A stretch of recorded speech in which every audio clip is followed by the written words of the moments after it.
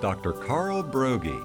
Dr. Broggi is the senior pastor of Community Bible Church of Beaufort, South Carolina. And for the next hour, he's available to answer your questions, providing biblical insight and wisdom for everyday Christian living. Our phone lines are open, and if you have a question, you may call 525-1859 locally, or outside the immediate area, call toll-free 877-924-7980. Now let's join Dr. Carl Broggi.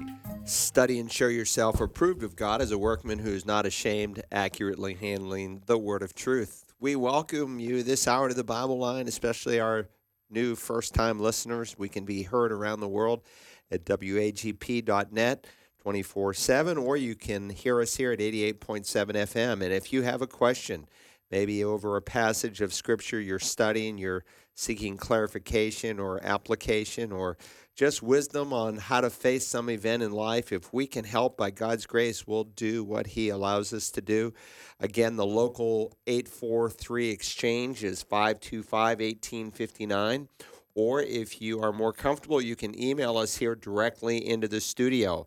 The email address is TBL, that stands for the Bible Line, tbl@wagp.net. And let me just say, too, that we always give priority to live callers. So if you call in live, you'll get your question definitely answered. Sometimes people send in questions, and it takes us a month or two to actually get to it because we get so many every week. But when your question is submitted, when it's answered, you'll get a text message or an email letting you know it was answered, and you can click on the link and listen to it. Now, with that said, let's go ahead and we'll get started this morning. All right, Pastor Carl. Looks like we have a live caller. Good morning, caller. You're live with Pastor Carl. Yes, thank you. Thank you, Dr. Broggi, for all you do. Appreciate your ministry. Thank you for your encouragement. I appreciate your prayers, too. Thank you. Just real quick, one quick question, and then my real question is, what Bible atlas would you recommend? And then also, I've had this question for probably 2 years. I've been wondering about this. Is there are some promises in the Bible, such as Psalm 91, where it says, "No evil will befall you, no plague will come near your tent." Proverbs 10, "The Lord will not allow the righteous to hunger." There's different promises like that in the Bible. And I always wonder about those because obviously Christians do experience evil and they do experience hunger. And I think I've heard you talk about there's different types of promises. So I've never understood that. So I'm just hoping you can give me some clarity on that. Yeah, no, thank you. It's a good question. And in terms of your Bible Atlas, I guess I would probably suggest the Holman Bible Atlas if you wanted to buy a hard copy. These are also available for computer download, and you can print out the specific maps and needs you have. There's an advantage, obviously, to have it. The Zondervan Atlas is also, I have both of those, the Holman Bible Atlas and the Zondervan Atlas. Those are probably the two best that are available.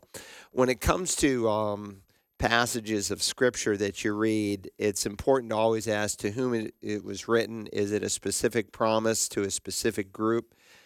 Is it descriptive or is it prescriptive? There are a lot of passages in Scripture that are descriptive, maybe of a particular people. Like God said, look, your shoes won't wear out. Your clothes will last for how long? 40 years, which is pretty remarkable.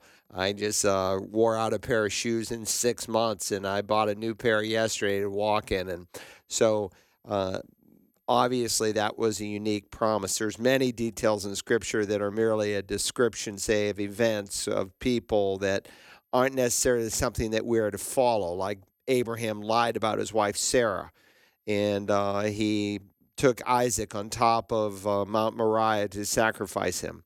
Obviously, those are descriptive of Abraham's life, but they're not prescriptive for believers today. And so Paul, for instance, in Acts 24, I was just thinking about this yesterday, where he went into the temple to present alms. Obviously, we couldn't even do that today if we wanted to, but the temple was up and functioning until 70 A.D. But he did that not because he was trying to follow an Old Testament command, but he was trying to be all things to all men that he might win some. So certainly there are some promises in Scripture that are hard clasp, and how will you know if something's a promise or if something is a principle? You have to let Scripture interpret Scripture. So, for instance, when the Scripture says, train up a child in the way that he should go, and when he is old, he'll not depart from it, is that a principle or is that a promise? I would take it as a promise. Why? Because of Scripture interpreting Scripture. Now, there was some creative pastors who kind of psychologized that. Why? Because their kids turned out crummy. And they said, well, the way there is a child's personality. So train up a child according to his personality. If he's mechanically skilled, and that's obvious, then develop that. When he's old, he'll continue in that. And the argument was from a sister language called Akkadian, and it had nothing to do with the Hebrew text, much less the context of Proverbs, where Proverbs deals with the way of righteousness versus the way of a fool. And so he's basically saying, train up a child in the way of righteousness, and when he's old, he'll continue in that. It's not saying, well, your child's going to go out and sow oats for 20 years, but because I brought him to church and Sunday school, he'll come back someday. It has nothing to do with that. It's saying just the opposite. When he's old, he'll continue in that way.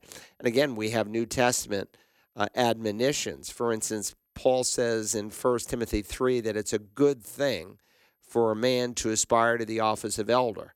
Well, God doesn't ask you to aspire to something you can't obtain, and so he's admonishing that if someone is an elder in the church, that he has raised his children well or is raising his children well.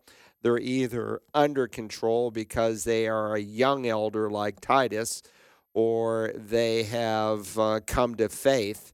And so either one, Titus 1, 1 Timothy 3.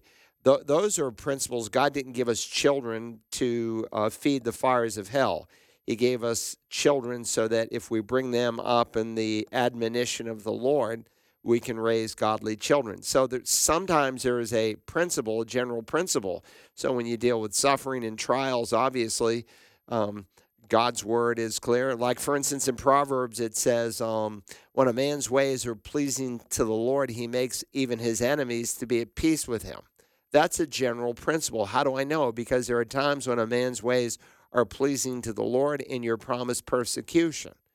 But as a general principle, if we're walking with the Lord, God can give us even favor with our enemies.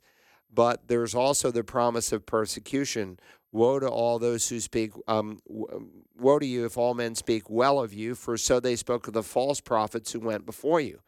That's a pretty pointed statement, that if everybody speaks well of me, I mustn't be doing what God has called me to do as a believer. All who desire to live godly in Christ Jesus will be persecuted. So remember, the best interpreter of Scripture is Scripture itself. I hope that helps. Let's go to another live call that's waiting. All right, Anthony, good morning. You are live with Pastor Carl. Go ahead with your question.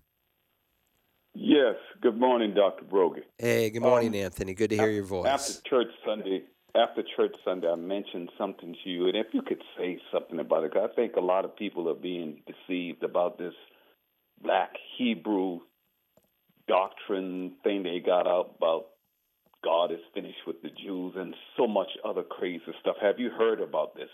Yeah, in fact, I was in Greenville, South Carolina, and I was confronted by some Black Hebrew Israelites, as they refer to themselves. And it was very interesting. What, again, is always indicative of someone who doesn't know the Lord is they did not even know how to be saved by grace alone through faith alone. But this term Black Hebrews or Black Israelites refers to a group of African descent people who claim to have usurped the place of Israel. Now, does that mean a Jew could not be black? No, a Jew could be black, very much black. In fact, Solomon obviously married quite a number of wives. Obviously, I don't think he slept with all 1,000 concubines and 700 wives, but I do think he made a lot of marriages in order to make political alliances and to bring peace into the kingdom. Look, I married your daughter, you can't attack me kind of mentality, but certainly he was a polygamist. With that said, he had black African offspring, With that said, the Jewish people themselves recognize the Ethiopian Jews. They did a tremendous airlift in, I think it was in the early 1980s. Don't quote me on that, but it was unprecedented in terms of the number of Jewish people who were African living in Ethiopia, who were lifted out of Ethiopia to Israel, and it was just a phenomenal thing. It was in 91. It was in 91, and they took like 15,000 black Jews. And when you go to Israel today, I can immediately spot an Ethiopian Jew, just like I can typically tell the difference between a Ukrainian and a Russian, typically, not always, because there's certain facial structures and features, just like you can tell the difference between a Filipino and a Japanese person and a Chinese person. There are facial distinctions that happen. So, but that's not what this particular group is teaching. They're saying, one, that only black people are true Jews, that all the people who are living in Israel, in terms of the various more European-styled whitish, but they're really not even white. Most Jews have more olive skin, that they're not even Jewish. And again, they have a doctrine that basically is a very oppressive towards white people. It's rooted in hatred. I don't know how else to say it. Just like the Klan was rooted in hatred towards black people, this is reverse Klanism. It's so-called black Hebrews or black Israelites who basically hate white people. And I tried to witness to these guys, and I said, look, I don't have anything against black people. People know me, know that I'm not a racist, but you guys have a deep rooted hatred in your heart, and I'm not sure how you can understand the scripture, because the scripture says the one who claims to know the Lord and hates his brother, he's a murderer, and you know that no murderer has an inheritance in the coming kingdom and has embraced eternal life. And so if my heart is driven by hatred, one, I really misunderstand the gospel or have not personally embraced it. And two, if I understand Scripture correctly, and the Scripture is clear in Acts 17, we're from one blood, that eventually we're all related. We're all from Adam. We're all descendants of Adam, and then we're all descendants of Shem, Ham, and Japheth, and the three families who came off the ark. And of course, the various racial distinctions developed at the Tower of Babel. So when they come off the ark and the world is repopulated, instead of spreading, be fruitful, multiply, and spread, fill the earth, they populated to an extent, but they didn't fill the earth. They decided to stay in one place, and they got really braggadocious in their thinking and built probably a ziggurat of sorts and sought to worship man. And God confused them. Babel, I always think it's interesting. This language program is called Babel. I'm assuming the founders know that the word Babel in Hebrew means confusion, though they're telling me in 3 weeks I can speak, conversely in a particular language. But, as you married within your language group, which you were forced to do, if you marry within a region long enough, you develop certain distinctives physically, and that's how the races develop. But we're all from one blood. We all go back to Adam and Eve. The evolutionist denies that, and that's why Hitler saw Jews and black people as inferior, and that they had not evolved to the Aryan race as he would describe it. Anyway, good question. But again, you can always start by just asking some basic questions. Hey, let me ask you, you claim to follow the Bible and believe the Bible.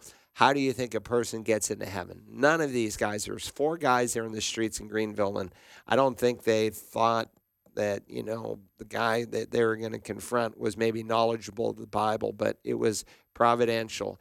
And none of these men knew how to get to heaven. And of course, I shared the love of God with them, and there was one young man who I could tell was listening.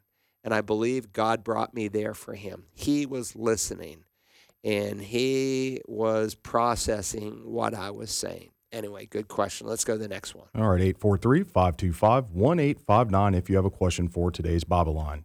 We have another live caller, Pastor Carl. Good morning, caller. You're live on the Bible line. Hello, good morning. You got to turn down your radio if you have your radio off because it will confuse you. You still there? All right, we lost them. They can call back if they want. Let's go to the next question. All right, our next question is from Bill Stevens out of Virginia. He says, I came across a scripture in Isaiah that has left me unknowing what it meant, particularly the blessing of Egypt, my people, and Assyria, the works of my hands. Are they his instruments and tools? Can Dr. Broggie shed some discernment and teaching on also on Isaiah chapter 19, verses 23 through 24? All right, let me turn there.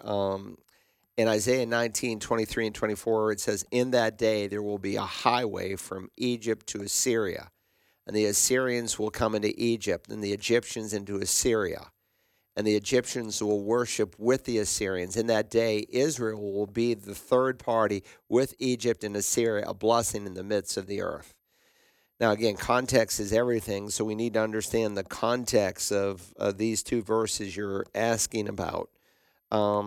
Understand that this phrase, in that day, is used extensively through Isaiah, but it's used throughout the Old Testament through the various prophets. I think some 50 times, if I remember. And it's always in reference to the future day, to what's commonly referred to as the day of the Lord. And when you think of the day of the Lord, there's a dark side to it, and there's a bright side followed by a dark side. It mimics a biblical day. A biblical day starts at sunset, and it goes through sunset the next day. And so when the Bible speaks of the day of the Lord, very often Christians just think of the dark side of it, the shadows of the tribulation that get worse and worse and worse. And so the first half of the tribulation period is bad. It's called the wrath of the Lamb in Revelation 6. But then when that mid-trigger point happens and the Antichrist goes in and defiles the temple, Jesus said when that event happens, you haven't seen anything yet. And it gets super bad. And so you go from the seal judgments in the first half to the trumpet and the bowl judgments. And it's like a rheostat being turned up. And so God is going to use that future day to bring about the conversion of the nations. And so Scripture here speaks, let me just back it up a little bit. It says, in that day, just to give you the flow, I'm looking at verse 16.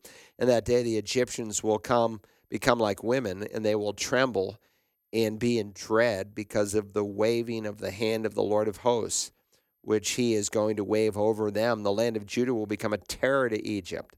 Everyone to whom it is mentioned will be in dread of it, because of the purpose of the Lord of hosts, the Lord of armies, you could say, which he is purposing against them. And so, again, this is descriptive of the tribulation period. And remember, the tribulation period is designed to bring Israel front and center. And so there's 144,000 Jewish missionaries / evangelists that are preaching the gospel to the world. And there's two witnesses on the Temple Mount whose ministry mimics that of Elijah and Moses. And they do fantastic miracles that the entire world witnesses. And so Israel is front and center. They become a terror. But through the ministry of these 144,000, there is an untold number. John likens them to the sand of the seashore of folks who are converted. And so he continues here in verse 18.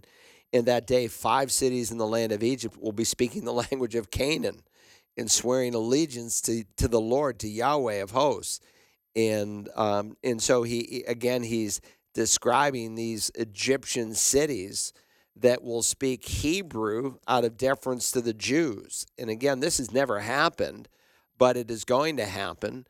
It's amazing to me when you go to the Middle East, you meet Egyptians, you meet so-called Palestinians, you meet Syrians, you meet all these people from different nations, and most of them know Hebrew. They know and understand Hebrew along with their own mother tongue.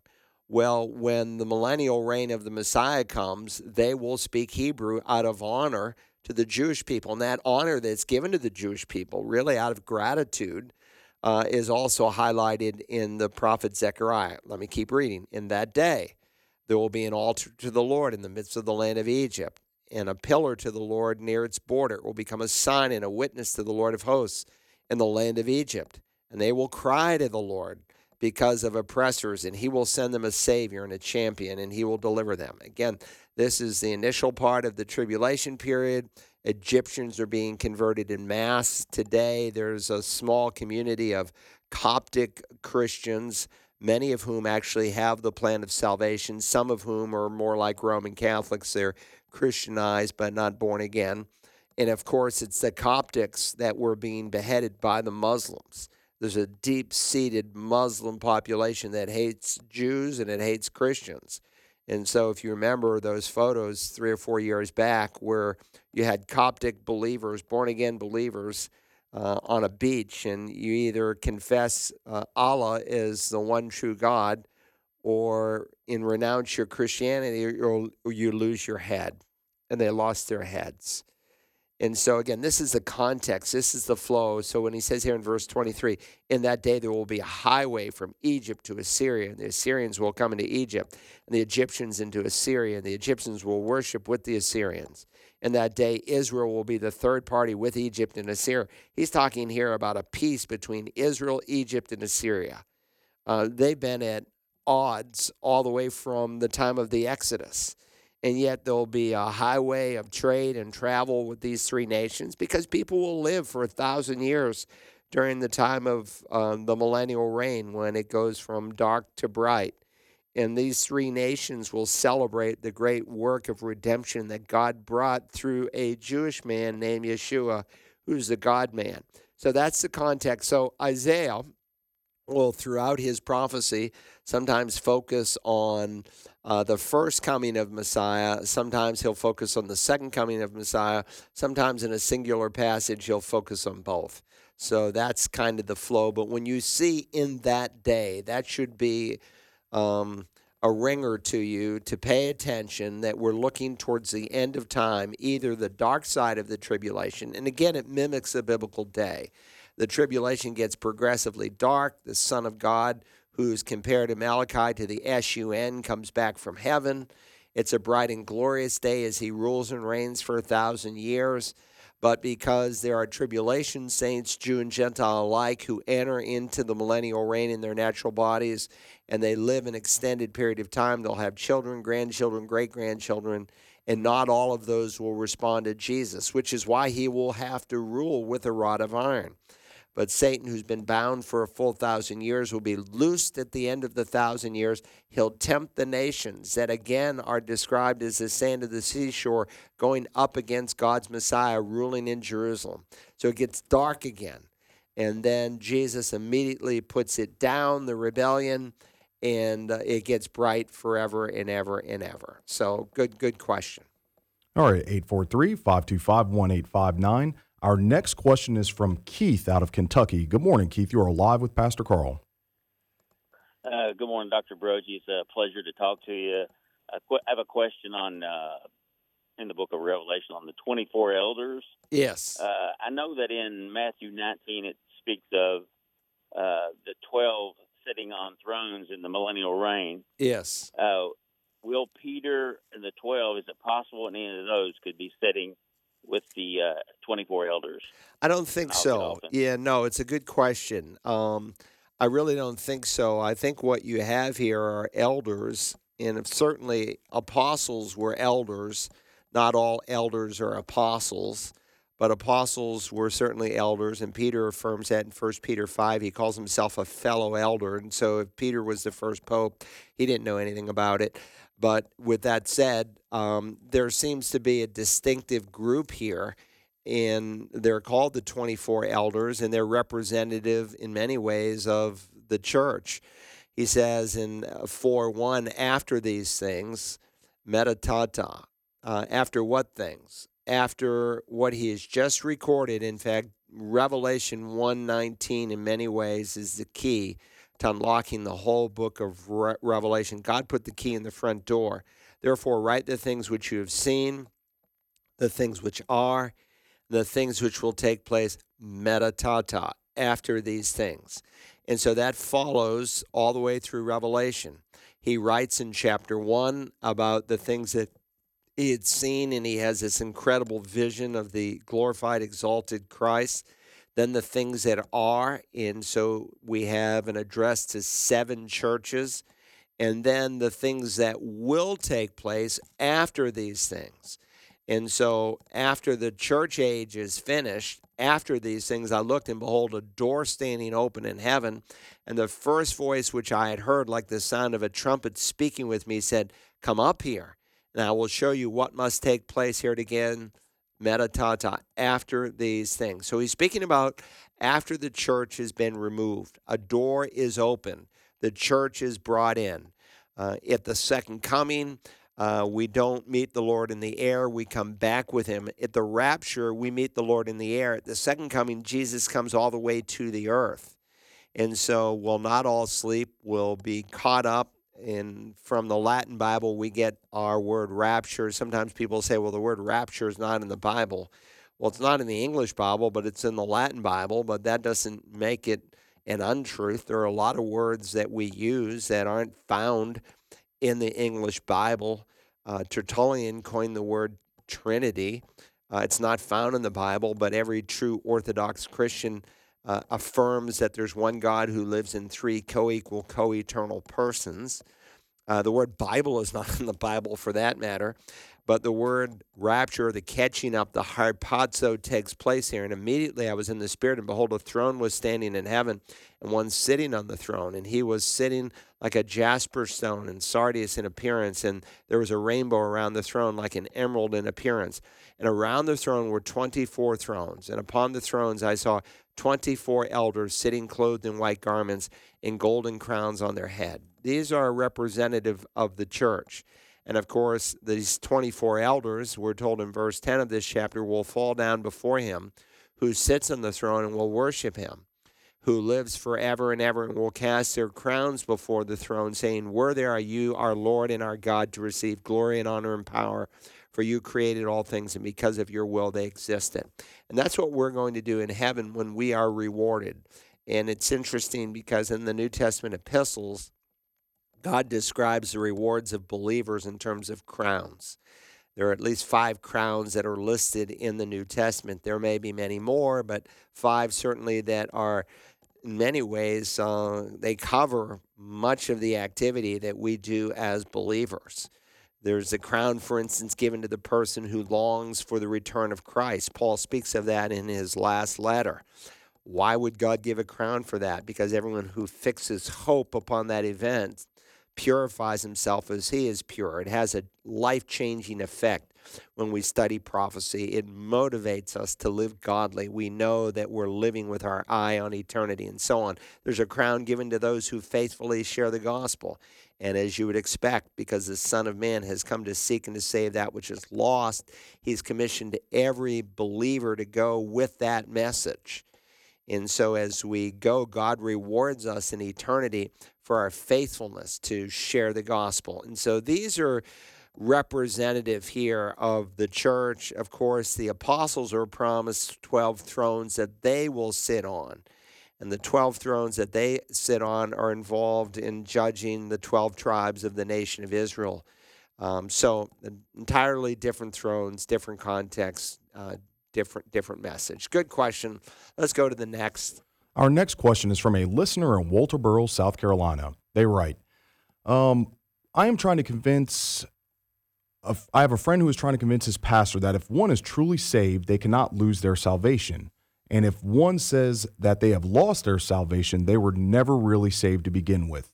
What can this parishioner say to the pastor?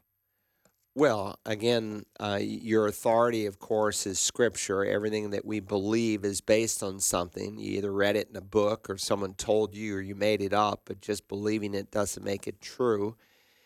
And again, I think what's interesting is for nearly 1,500 years of church history, no one believed that you could lose your salvation.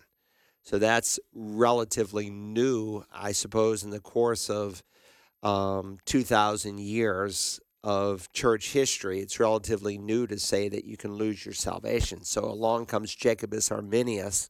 He's a Dutch pastor and theologian, and he certainly wants to counter some of the hyper-Calvinism of John Calvin.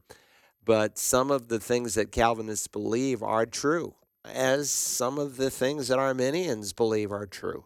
The Arminian and the Calvinist alike would affirm the doctrine of the Trinity, the deity of Christ, his substitutionary atonement, the literal resurrection, the literal return of Christ from heaven. But Arminius believed that you could lose your salvation. And I think he was obviously in error. And so he elevated the will of man really over the deadness that he should own in his trespasses and sins. Paul says we're dead in our trespasses and sins. So a dead man can't respond.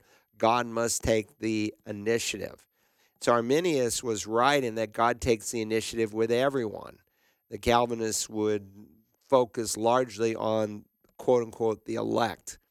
But he was certainly wrong by saying that once you decide as an act of the will to receive Christ, that you could later on as an act of the will lose your salvation. No, it didn't begin with you, and it doesn't end with you. It began with God. You are still a free moral agent. And so, for instance, he says in 1 John chapter 2, children, it is the last hour. And just as you've heard that Antichrist is coming, even now many Antichrists have appeared. From this we know it's the last hour. And so when John uses this phrase, last hour, he is affirming the imminent return of Christ. And the New Testament writers lived with the expectancy that Christ could return at any moment because they believed that nothing prophetically needed to be fulfilled for the church to be caught up. And that after the church was raptured or caught up, any prophecies that had not yet been fulfilled for the second coming would be fulfilled in the next 7+ years that would follow. The amazing thing is that we live in a day where we're seeing the prophecies fulfilled for the second coming, which makes the rapture that much closer. In either case, the spirit of Antichrist has been at work since the ascension of Christ and Pentecost. And so he speaks of many antichrists. He's not speaking about the Antichrist here, but many antichrists. In fact, he'll say a little bit later in verse 22, who is the liar but the one who denies that Jesus is the Christ? This is, and then he goes to the articular form, the Antichrist. And so there's a coming Antichrist who will deny that Jesus is God, and he will claim, in essence, to take the place of Jesus. But let me keep reading here in 1 John 2:19. These who are false teachers, who are governed not by the Spirit of God, but by the spirit of Antichrist, they went out from us. So in other words, they were a part of the church. They were confessing Christians, but they went out from us. But they were not really of us. For if they had been of us, they would have remained with us. But they went out so that it would be shown that they all are not of us.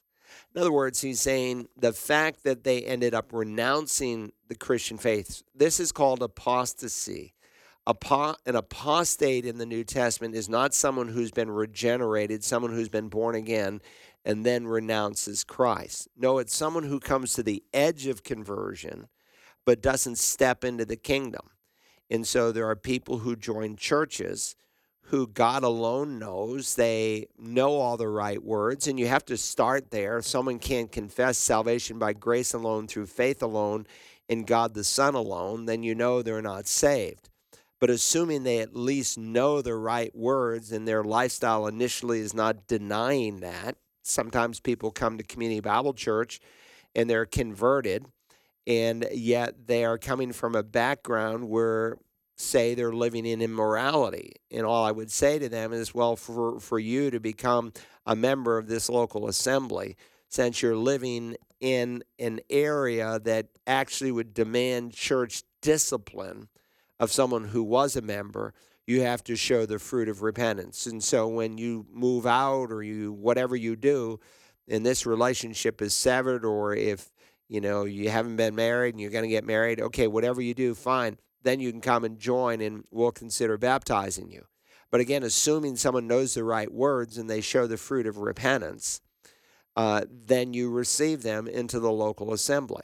Hey, look, in Acts chapter 8, Simon the sorcerer was baptized by leaders in the church. Why? Because they were convinced he was a believer.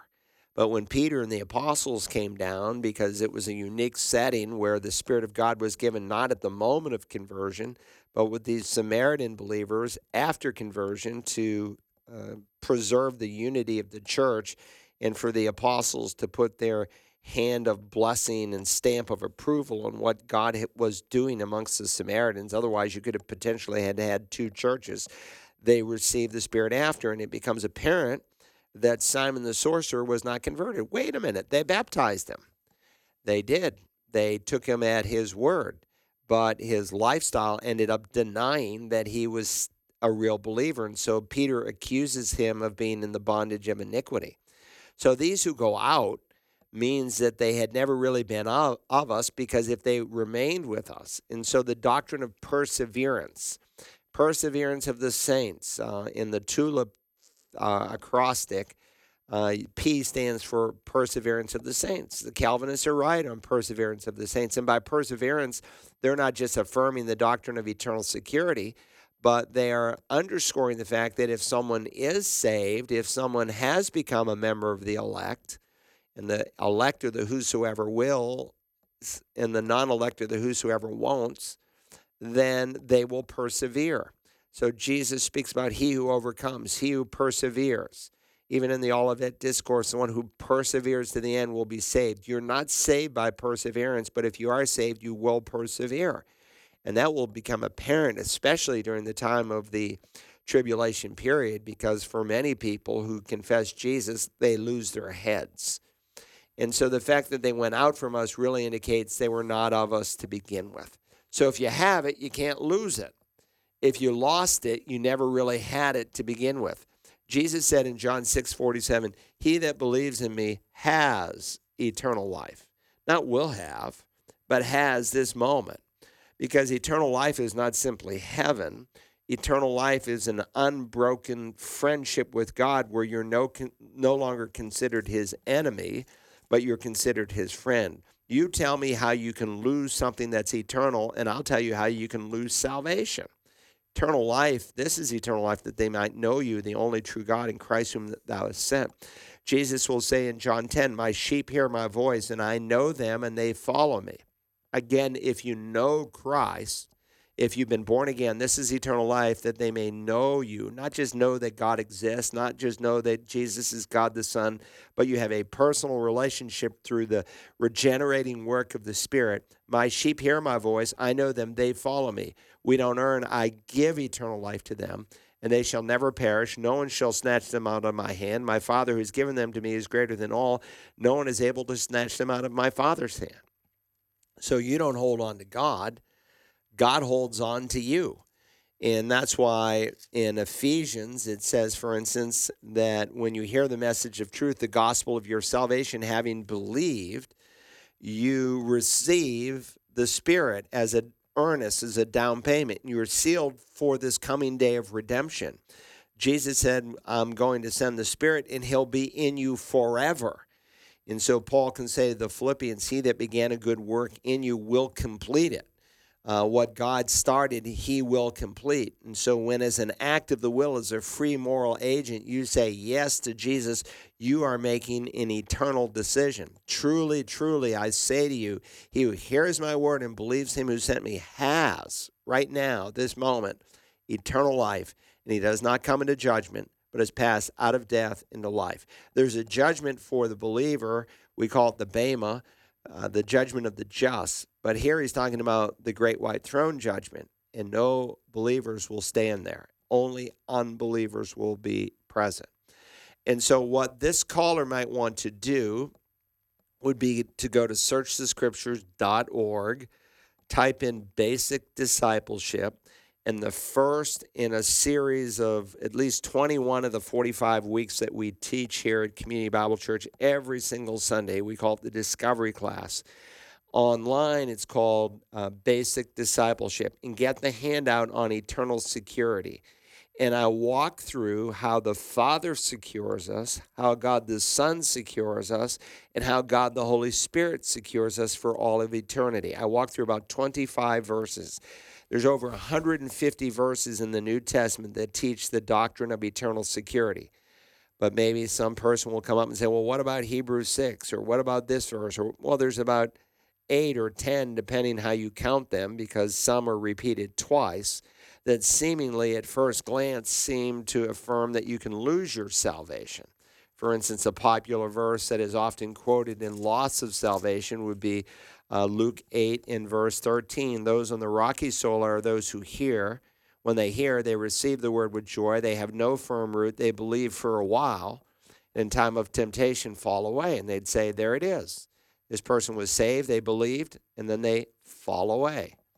Well, remember, when you look at the parable of the sower in the parallel accounts in both Matthew and in Mark, it's apparent that Jesus in the first three soils is describing why various unbelievers do not respond to the gospel. And in the fourth soil, how someone who responds with a genuine heart decision bears fruit, some more than others, some 30, some 60, some 100, but all bear fruit. And I read the Lucan account because he uniquely adds in the parable of the sower where the seed fell among the thorns, these are those that fell on the rocky soil, how they believe for a while. But remember, every time you see the word believe, it's not always in reference to saving faith. The demons believe and tremble. And so you have to look at it contextually. These are people who give intellectual assent. So there's people who come into the church. They say, I've received Jesus by grace alone, through faith alone. And a year later, 2 years later, they renounce the Christian faith. They become a Mormon, a Jehovah's Witness, a Buddhist, a Hindu. They never had it to begin with. It was emotional only, intellectual only, but it was never as a decision of the will. So listen to that message. It's 3 hours of teaching on the eternal security of the believer. And I deal with some misnomers concerning eternal security.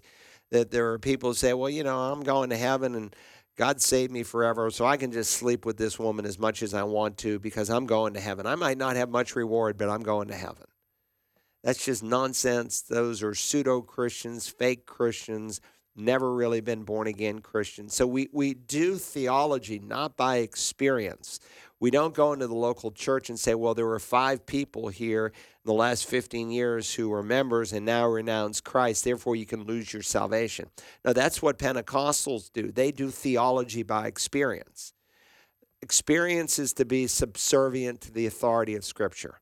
Experience must always be measured in light of what the Scripture says. That's our authority, and you evaluate your theology in light of your experience. So you have all these people who are being, shafted by, Benny Hinn and T.D. Jakes and Joel Osteen and all these fake teachers who are very experiential in their theology.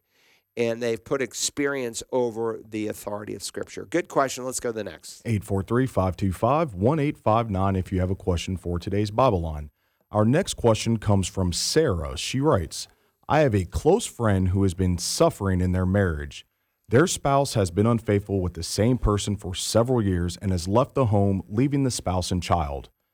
There have been endless promises of wanting to restore the marriage, and each time the unfaithful spouse keeps getting caught in their lies. My friend has been faithfully in prayer and fighting for their marriage for several years as they felt God was telling them it wasn't over yet. However, with the constant mental, emotional abuse and lying, my friend is now considering filing for divorce after years of everyone telling them to do so. They are heartbroken about leaving their child without one parent and leaving the only partner they've ever been with. 1 Corinthians chapter 7, verse 15 has been quoted to them many times in an effort to push them to file and find a new partner. While the grounds for divorce are there, can they biblically consider a new partner in the future?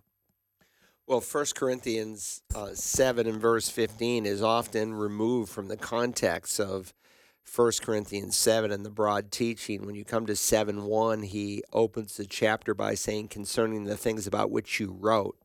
And so they wrote a letter to Paul, and beginning in chapter 7 through the end of the book, he begins to tick off their questions one by one by one. He's just dealt, for instance, with the issue of singleness. He said it's great to be single if that's something that God has gifted you to be. The norm is for most of us to be married. But then when he comes to verse 10, he says, "But to the married I give instructions, not I, but the Lord, that the wife should not leave her husband. But if she does leave, she must remain unmarried or else be reconciled to her husband, that the husband should not divorce his wife.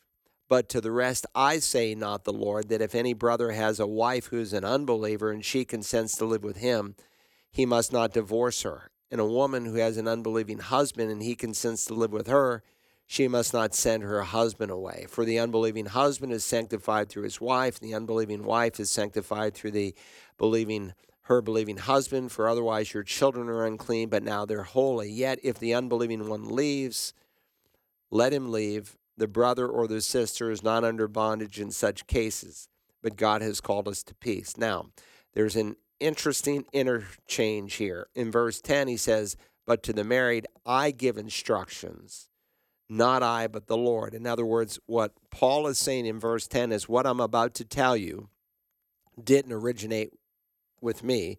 This is what the Lord, again, articular, he kurios, meaning Jesus. This is what Jesus taught. But to the rest, I say in verse 12, not the Lord, meaning this is not a subject that Jesus addressed in his public ministry, but I'm going to speak on his behalf, and by the way, with the same authority, because these guys were promised the ability to write scripture and to speak with the same authority. And so while the red letter editions of the Bible are helpful if you're flipping through and you're, oh yeah, I was looking for this statement Jesus made, and your eye goes to it on the page. Remember, the red letters are no more inspired than the black and white letters. And that's important. And of course, that became a big point of contention between Catholics and Protestants. Lay that aside. Where did Jesus say this? To the married, I give instructions, not I, but the Lord, that the husband should not leave her wife, leave her husband. Where did he say that? He said it based on the teachings that he gave on the subject of marriage and divorce. So, for instance, in Mark chapter 10, Jesus makes this incredible statement. He said, "Whoever divorces his wife and marries another woman commits adultery against her. If she herself divorces her husband and marries another man, she is committing adultery." By the way, this same passage, this same incident that took place beyond the Jordan when the Pharisees came up to Jesus testing him is also found in Matthew chapter 19. The only exception is that there's a quote-unquote an exception clause. And it doesn't read the way most people read it. Whoever divorces his wife and marries another, except for adultery, and marries another, commits adultery. It doesn't say that. It says whoever divorces his wife except for porneia and marries another commits moikeia. He uses two different Greek words, and it's found only in Matthew because he's dealing with the subject of betrothal, because you're considered husband and wife when you're betrothed, even to this day. In the Jewish economy, when someone is betrothed, they're called husband and wife. And the betrothal typically lasted a year. But if during that betrothal period, someone had been unfaithful because the marriage contract, quote unquote, had not been fulfilled, then you were allowed a right of divorce. And that's the situation that Joseph, who's called the husband of Mary, who had zero relationship with her physically, finds her pregnant. And being a righteous man wanting to obey the law, he's going to put her away secretly so that she's not disgraced. There is no exception in Mark because Gentiles to whom Mark is written did not practice betrothal. In Luke's gospel, in Luke 16 and verse 18, God makes a similar statement. And there, Jesus, again, he's dealing with the Pharisees and who tried to violently break their way into the kingdom, and that they didn't want to come on the grounds of the king. They wanted to come their own way.